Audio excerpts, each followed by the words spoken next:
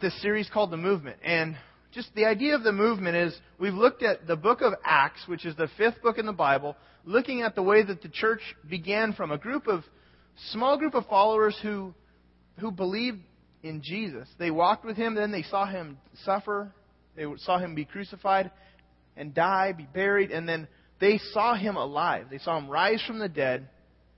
And because of that, they believed, man, this is real. This is God Himself who's become a man, and He holds the key to eternal life. And so those group of followers, they took that message and they started spreading what was known as, the church, what would become known as the church. But it formed as not an institution based around a place you'd go or a building, but more about a gathering of people who were committed to a movement, to spreading the message of the resurrection of Jesus, that it's in His life, His death, His resurrection that we can find a new life. We can find hope for this life. And so that message captured the hearts of many people. On the very first on the very first day that they had their church gathering, their first grand opening, like I shared about ours, they had 3,000 people respond when Peter got up and he delivered a message and he told people, here's what you need to know. And he told people to turn their lives to God through Jesus. And 3,000 people responded. And not long after that, another 2,000 people. And this movement just took off. And in a city of that size, in Jerusalem, which wasn't a very, very large city, when 5,000 people, 8,000 people, 10,000 people started turning their hearts to God, everybody was aware. It wasn't like this underground movement. It was very much out in the streets. And so because of that, the enemies of Christianity, the people who rejected Jesus, the strict Jewish leaders, they tried to stamp it out. They did that by rounding up the followers of Christ, threatening them, beating them, and warning them not to say anything else about Jesus. And the disciples, they really had a choice to make, and they decided, we can't keep silent. We've seen something here. We know something to be true. We've seen it with our own eyes, and we can't stay silent. So kill us if you will, but we're going to keep on advancing. So they kept advancing. Well, the Jewish leaders, they had figured out this group of 12 apostles were so persuasive, and the crowds were so being influenced by what they were saying, that if the Jewish leaders were to round up these apostles, they might get killed themselves. They might get stoned. The crowds may turn on them. And so instead they take a guy named Stephen, who they get Stephen, he's a newly appointed leader, and they kill him as an example. And then what that does was they watched to see if they could get away with it, and they could. And then the Jewish leaders, they began this full court press persecution on the church. And because of that, most of the Christians in Jerusalem left. They left Jerusalem, and they left what they knew, where they were, and they just went and formed new lives. They headed into different areas, new villages, new areas, and the apostles stayed in Jerusalem. And this movement kept spreading, but the aggression of the Jewish religious leaders went after those people who'd left. And so from city to city, town to town, Christians were being dragged back to Jerusalem, tried as Christians, and killed. And there was a man named Paul. We shared his story last week. Paul was a man that he had authority to drag people out of their homes, take them back to have them tried and then killed in Jerusalem. And on the way to Damascus, the city where he was going to do this thing of dragging Christians out of their homes, on the way there, he's blinded by this unspeakable light. Jesus begins to speak to him and says, Saul, why are you persecuting me? And through the course of this interaction, Jesus says, I'm going to give you a new mission for your life. You're going to be the person that's going to reach all the non-Jews in the entire known world. And you're going to be used to start little movements and spread this message outside of Jerusalem. You're going to go reach the people that have no church background. All those non-church people, Paul, you're going to be the guy. And Paul, as he was doing this, he led a church planting movement. He was just, everywhere he went, little gatherings were forming. He didn't stay there very long. Some of the places he did over the course of time, but he would plant these churches, he'd establish leaders, and then little local churches would sprout up. And he'd keep in touch through letters and visits. But whenever he went to the churches, he wanted people to be able to answer the question, how can I be forgiven? How do I really know God? What does it mean to be connected to God? He was all about that message. And everywhere Paul went, he's sprouting this message. And while he's out throughout the Mediterranean planting churches. Meanwhile, back in Jerusalem, there's a controversy. Meanwhile, back in Jerusalem, a controversy begins over how good people need to be. So, I want to try to give you a picture. The Jerusalem church is kind of the headquarter Christian church. But the movement had pushed out. All the key church leaders were in Jerusalem. But they sent Paul to spread this message throughout the Mediterranean, planting churches. So as he is doing that, and as people are responding, meanwhile, back at home, this big controversy breaks out over several questions. One is, who should be part of the church? Here's one of the questions that came up in this controversy. Who gets to be in? The crew in Jerusalem, they were really concerned about all these new Christians, all these new non-Jewish people who are turning to Christ all around. They kept hearing these reports. Yeah, this message is advancing. All these non-Jewish people are becoming Christians. But they begin to think quality control. How do we know these people are getting it? How do we know that they're really getting the right message? How do we know that they're good enough to be part of this church? Who gets in? It's one of the questions they asked. Or, how holy do you need to be? How good do you need to be? How many rules in the Bible do you need to keep to be a part of the church? This Jerusalem church, they're trying to figure this stuff out. Who really gets in? How much of your life do you need to clean up before you come to church, before you can be called a Christian? The big issue was, how good is good enough? And this little controversy, as soon as it reaches the new Christians that are outside of Jerusalem, and they're hearing about there's this mother church that's disappointed or that they're trying to control our growth, they're confused. They're all very confused because they're thinking, hey, Paul came to our town. He told us that all we needed to do is believe that Jesus died on the cross for our sins, that He was risen from the dead, and we put our life and trust in Him, and we'll be saved. And now we're hearing that it's not that simple. Now we're hearing that there's things we need to do, that we need to clean up our lives, and that there's restrictions on our life. And the leaders in Jerusalem are like, yeah, hold on, guys. It's not that simple. There's a little more to it than what you were told.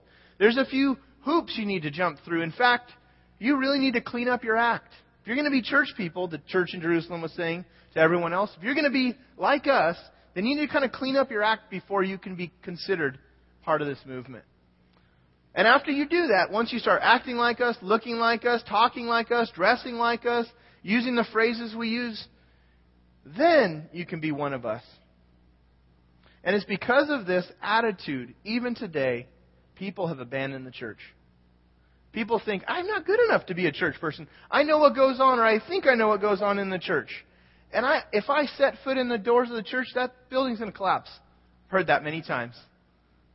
Or, I could never do that.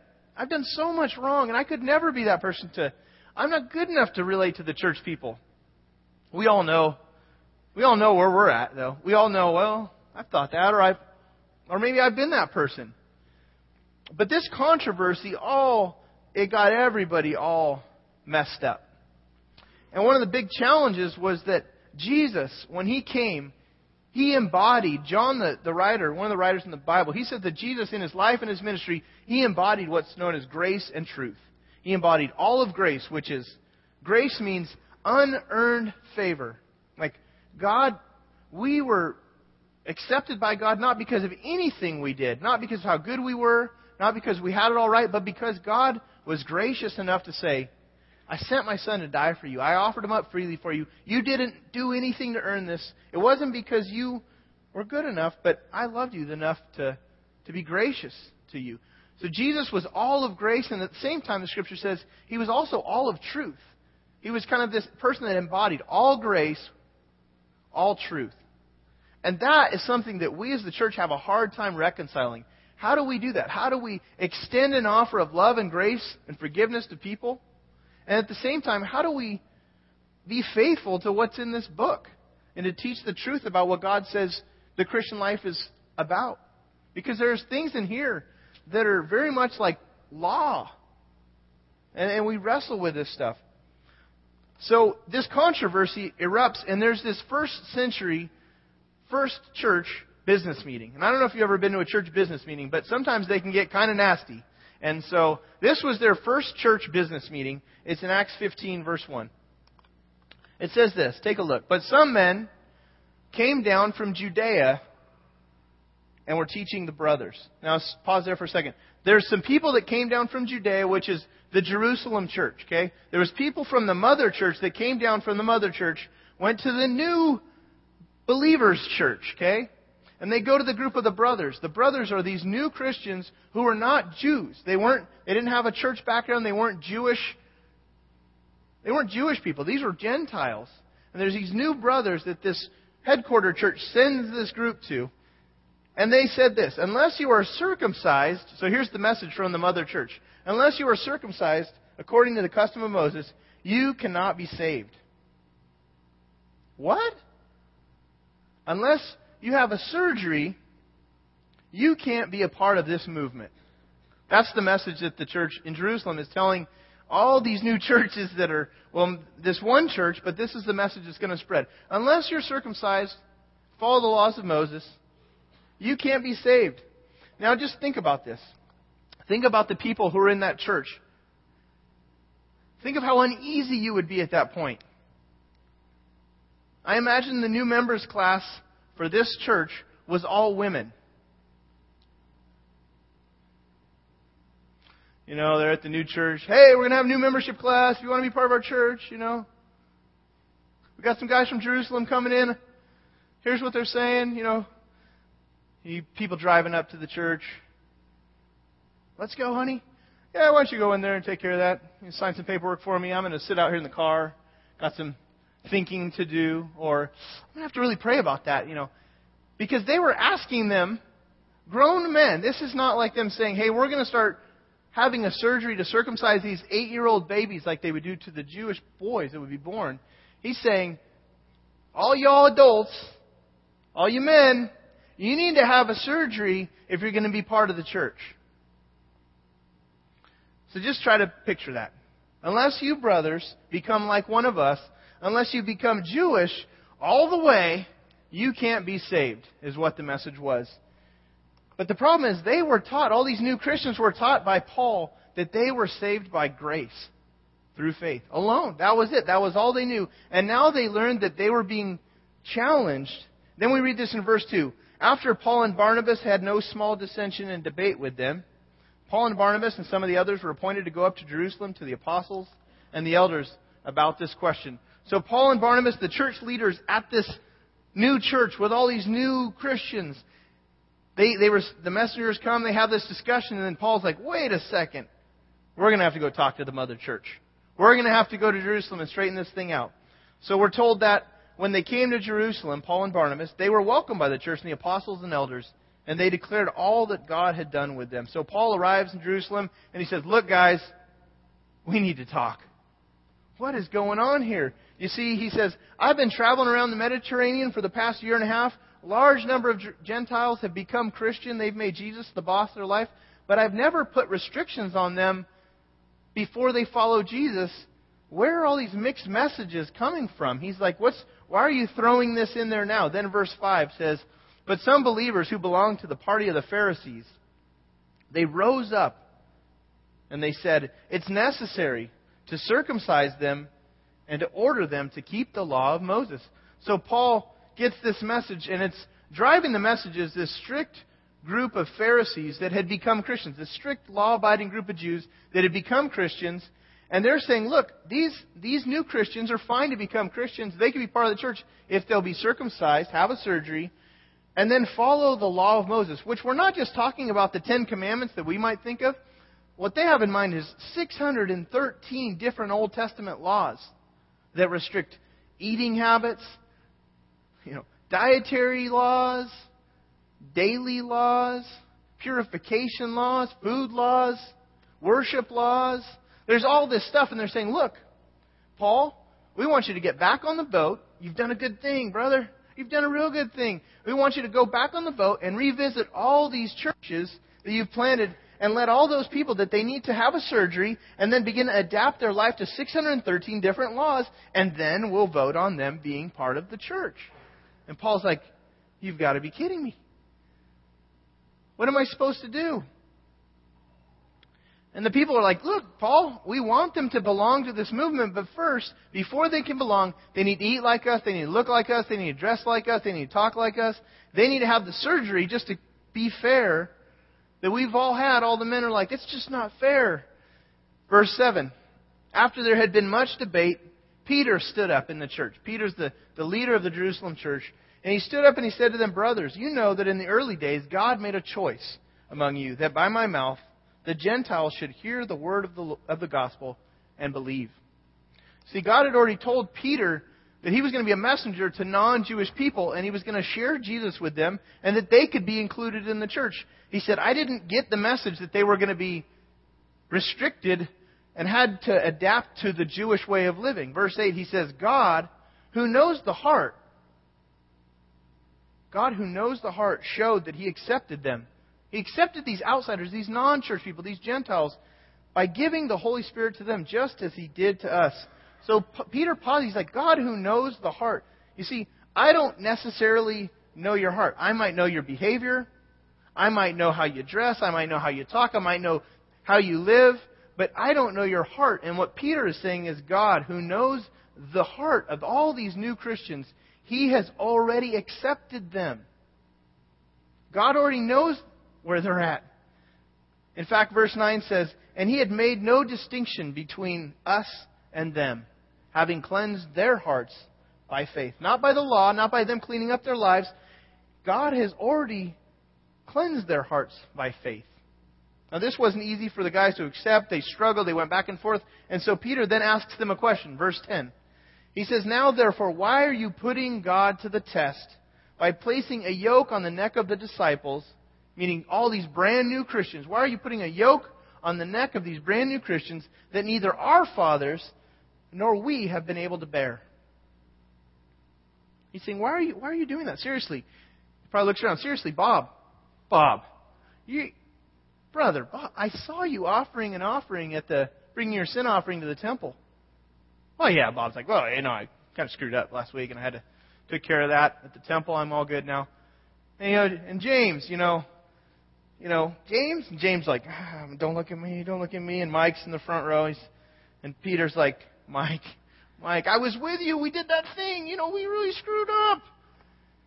And he's looking around and he's probably like, are we seriously going to ask this group of people to live by all the laws that we don't hardly live by and that we have not been able to keep and that our fathers haven't been able to keep? We're going to demand that they do that? This law has weighed us down and we're going to put this on their backs, he says.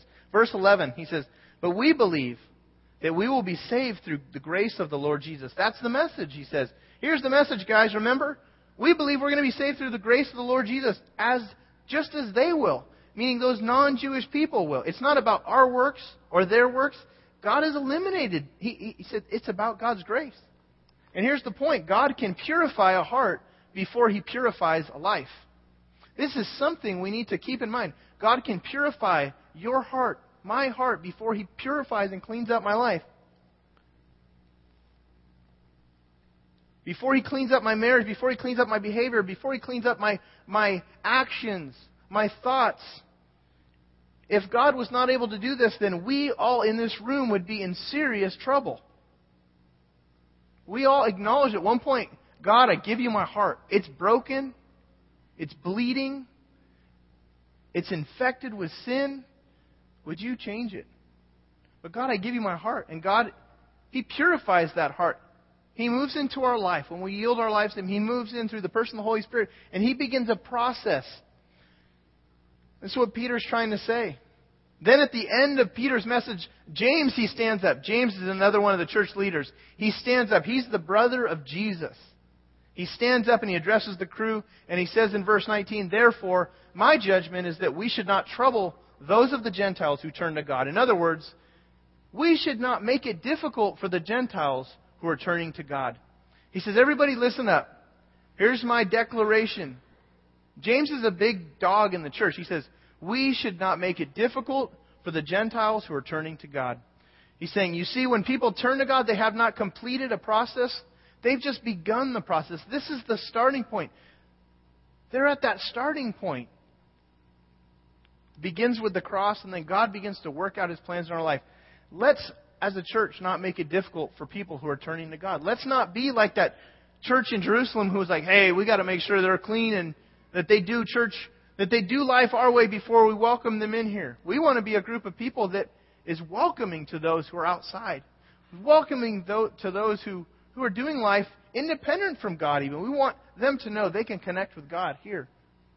Does that mean that we're not interested in taking people to a deeper level of intimacy, learning to walk with God? No, we're really concerned with that. That's why we have groups. That's why we have encouraged people to connect and challenge each other. Does that mean that we don't think sin really matters? If we're not going to talk about... No, it doesn't mean that at all. But what James is saying is turning to God is the starting point of a lifelong process. It's where we start. It's where people start. And then James says this. This is really interesting. Then he says, he gives them a little bit more beyond, we shouldn't make it difficult. He reduces all the requirements of the 613 laws, and he says this. He says, we should write to them to abstain from the things polluted by idols, and from sexual immorality, and from what's been strangled, and from blood. For from ancient generations, Moses has had in every city those who proclaim him. For he has read every Sabbath in the synagogues. What he's saying, James is saying, look, here's what we need to tell these new Christians. They should really be concerned about not offending their Jewish brothers. They shouldn't do these things that are really, really offensive to a Jewish person. Food sacrificed to idols, things that have been strangled, the blood, those are offensive issues to Jews. And so what he's saying, James is saying, look, we should tell them, don't do things that are going to offend your brothers. Don't be offensive to the Jewish brothers that are in your church. And then secondly, don't be sexually immoral. Because all those people, or many of those people, were coming out of sexually immoral lifestyles. Places where there was worship to pagan gods, and that their ritual worship was involving temple prostitutes and just a very sexual world. And so James is saying, look, if they can depart from that, they need to start moving in a new direction. He strongly urged them to leave that stuff in the past, to move towards Christ. But he says, look, these are the core issues. Don't be immoral and don't offend your brother. Then in verse 31, or in 30, it says, so they were sent off. So they're sent off with this little letter. They go to the church. They went down to Antioch, and having gathered together, they delivered the letter. And when they had read it, they rejoiced because of its encouragement. That last phrase, when they had read it, meaning when the new church Christians read the letter, they rejoiced because of its encouragement. It's more than just they were like, oh, good. Every man in the church in Antioch is sweating when they see the messengers coming. And they're like this, probably. Like with their foot towards the door. And they're linking arms like, brothers, we'll go down together. We ain't going to have them. Because they're thinking, nobody is going to do that to me. So they're excited. There's this huge sigh of relief, and they all breathe easy. Oh, thank God, thank God. We don't have to go through with the surgery. We don't have to follow the law. We're not going to be. And with that letter, a huge division, a potential division, is just diverted. But how the church deals with this issue is huge. Because the issue is still relevant today, and the consequences are huge. We've got to figure out, how do we pull this? How do we understand this tension today? There's 3 areas that we need to avoid as a church. Because if we're not careful, we'll do the very same thing. We'll start trying to do quality control on the people that can be reached in this church. Oh, they can't come in here. They're not good enough. They don't look. They don't talk. They got that. They wear those clothes. They have those things, and they. Did you see them? I know who they are. That's the issue that they were dealing with. There's 3 things we need to avoid. First, we need to avoid the drift towards insiders and away from outsiders. Every local gathering of believers will over time drift towards the insiders, being insider focused. So we're always going to have to struggle with this us and them mentality. We're going to have to wrestle with, how do we do that? The question, though, is it? It's not trying to fix everybody. It's not trying to fix everyone's life beforehand. It's that we need to let God do what He's going to do in people's lives. We need to order our lives around following Christ. As people join in with us, God does a real work. He's the one that calls us to Himself. He's the one in charge of growing us. If He's the one doing it, He'll do it in our lives. He'll do it in their lives. But if we don't avoid this drift, then we will begin down the road to a very slow death as a church.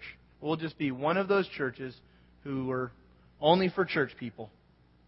The second thing we need to avoid is the drift towards law and away from grace. You see, churches often drift to that place of categorizing people. And then they have a policy to respond to them. For example, the church in Jerusalem, the category was Gentile. That's the category. The policy is don't eat food sacrificed to idols. Here's the policy, or here's the category, here's the policy.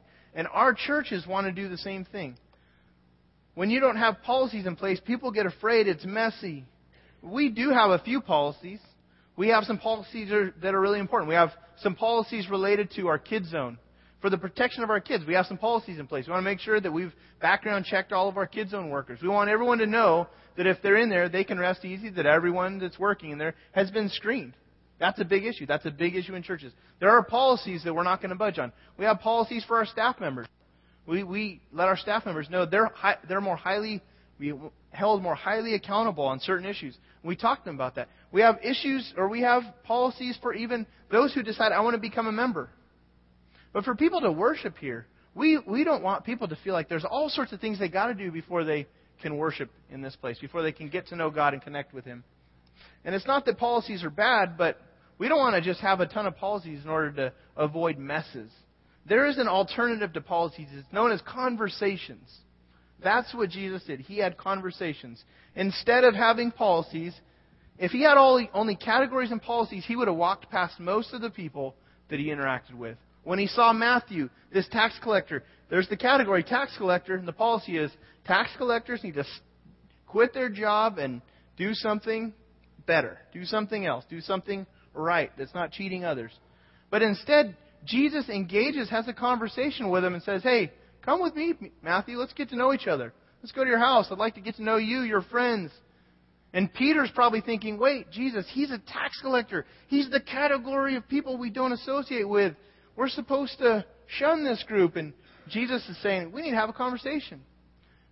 He's probably telling Peter, loosen up, Peter. We're going to have a lot of other people that are in these categories that seem like they're outsiders. He's going to approach Zacchaeus, another cheating tax collector. He's going to approach an adulterous woman. And again, the policy in the category for that woman, she's an adulteress. The policy is stone her to death. Instead, Jesus has a conversation with her. Because Jesus was all of grace and all of truth. So we need to watch this whole area.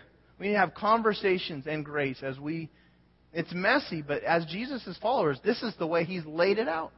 The third thing we need to avoid is the drift towards preserving rather than advancing. The drift towards preserving.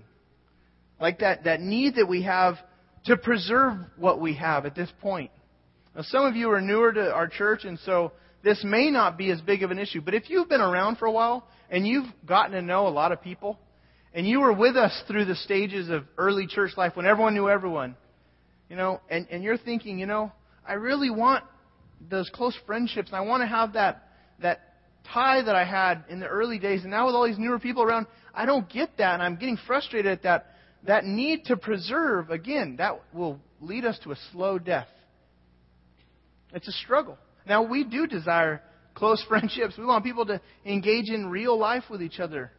We have groups and we do things that hopefully will foster that. But it's not just about those of us here. If we make it about those of us here, we miss the mission of the church. The mission of the church is for those on the outside. When we have limited time, we don't want to be a church that drifts in that area. You see, there's some 3 final commitments. One, these are all just tied to this whole series. Let's be bold. Let's be bold in the way we invite people. Let's be bold in the way we relate to those on the outside. Also, let's err on the side of grace. This will be increasingly difficult as we grow. Because we want to know we want to be in the know on everything, and we struggle. And so we're going to want to restrict and put restrictions.